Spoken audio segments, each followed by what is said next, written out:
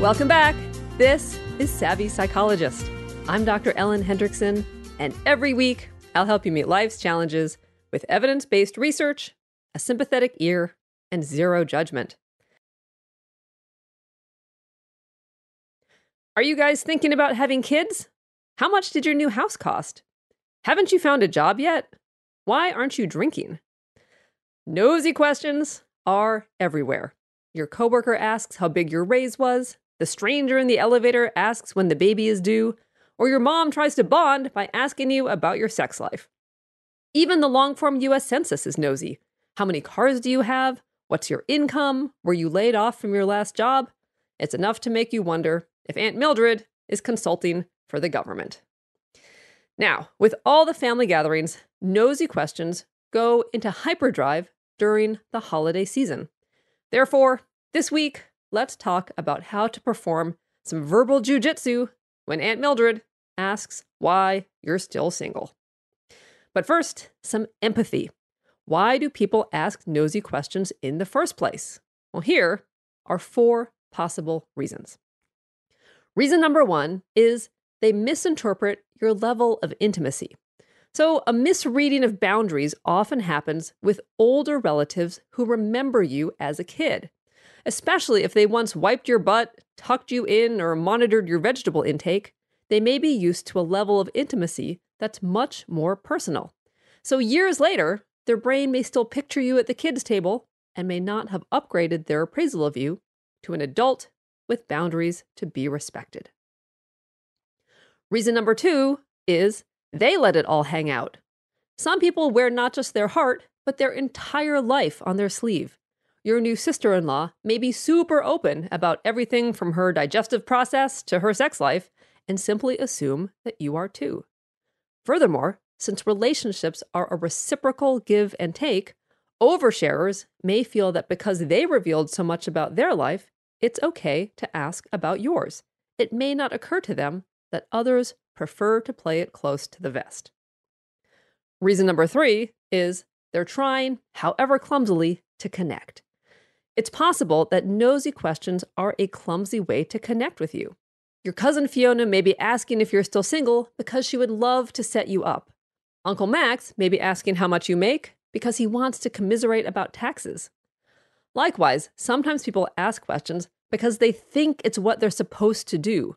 Communication experts exhort us to ask questions. People love to talk about themselves. But Cousin Mel, fresh off reading How to Make Friends and Influence People, might not realize that there are different levels of questions, and that asking about your dating life isn't equivalent to asking about your food blog. In short, even if their method lands with a clunk, their intention is good. They just want to connect with you. Or it could be reason number 4. They may just be entitled and rude. In general, it's best to be compassionate and give people the benefit of the doubt. But sometimes there's just no other explanation. Sometimes folks are deliberately or mistakenly impolite. And there are lots of people out there who have a hard time accepting or respecting boundaries. But the good news is that you can choose how to respond. But how, you ask? Well, to my knowledge, there is no research on how to deal with nosy, intrusive questions, but there is research on a topic that's just a few books away on the metaphorical library shelf: microaggressions. Now, microaggressions are statements or incidents that indirectly, subtly, or unintentionally discriminate against members of a minority group. Like, so who's the husband and who's the wife? Or when are you really going to transition? Or why do you sound white? Or are you documented? Now, nosy questions are not microaggressions, but they have some characteristics in common. For instance, they're interpreted as negative by almost everyone they're directed against, they reflect implicit assumptions, and they have an adverse impact on the recipient. So let's take a page from the playbook of dealing with microaggressions and adapt it to plain old nosy questions. Okay, now, here are 6 ways to deal with nosy questions, both in the moment and after the fact. So tip number 1 is simply set them straight. The direct method isn't for everyone.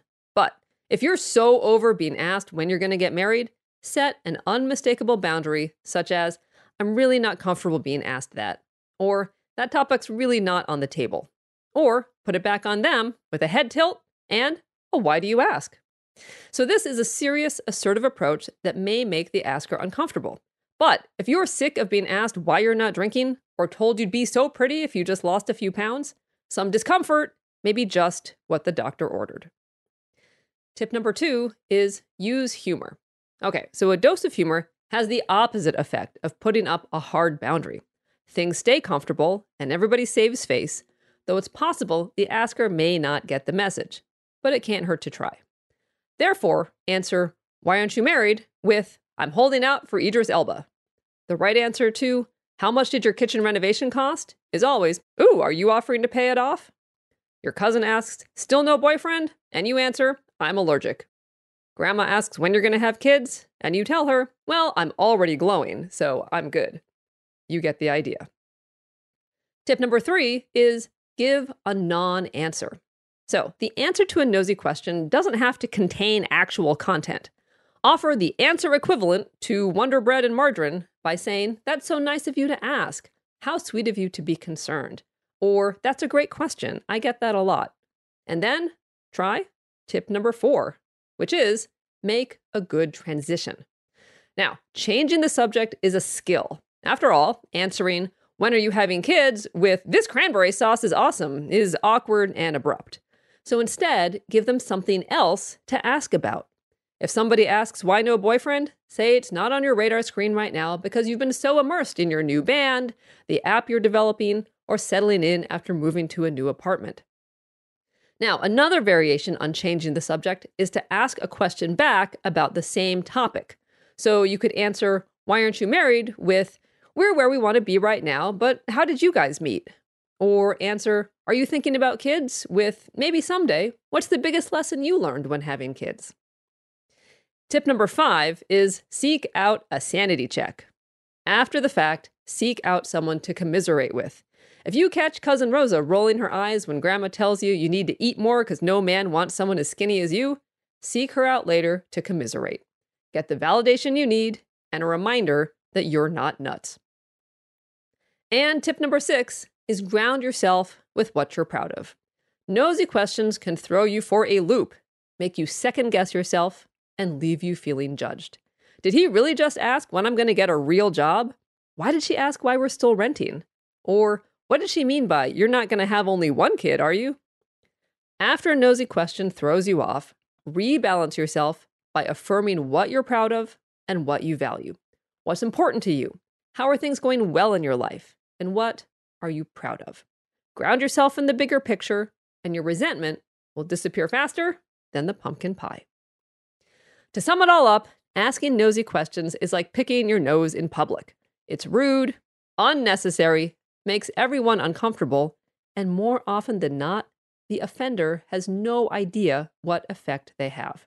So decide on your tactics, get support, take care of yourself, and you'll be ready for anything Aunt Mildred can dish out. Thank you so much for making Savvy Psychologist a part of your life. This Thanksgiving, I'm thankful for the team behind Savvy Psychologist, namely audio wizard Steve Rickyberg and superstar editor Joe Muscolino. But most of all, I'm thankful for you. Thank you so much for listening, sending in great episode ideas, and being part of this smart, savvy community. As always, Savvy Psychologist is strictly for informational purposes and doesn't substitute for mental health care from a licensed professional. Thank you so much for listening. Have a great week, a safe Thanksgiving, and I will see you here next Friday for a happier, healthier mind.